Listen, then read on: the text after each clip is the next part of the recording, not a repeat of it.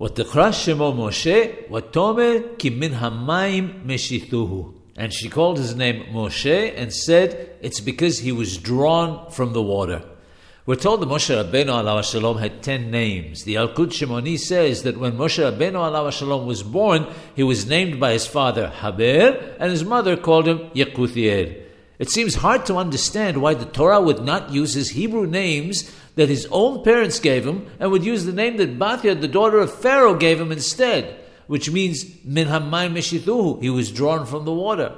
It seems to me that one possible reason is that since the name implies that he was drawn from the water, it's precisely for that reason that the Torah uses that name.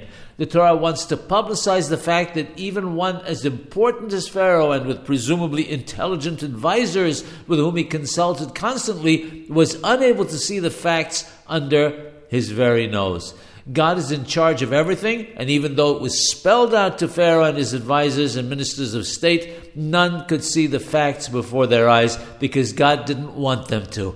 We need to understand that no one knows, sees, or understands anything unless God wants them to.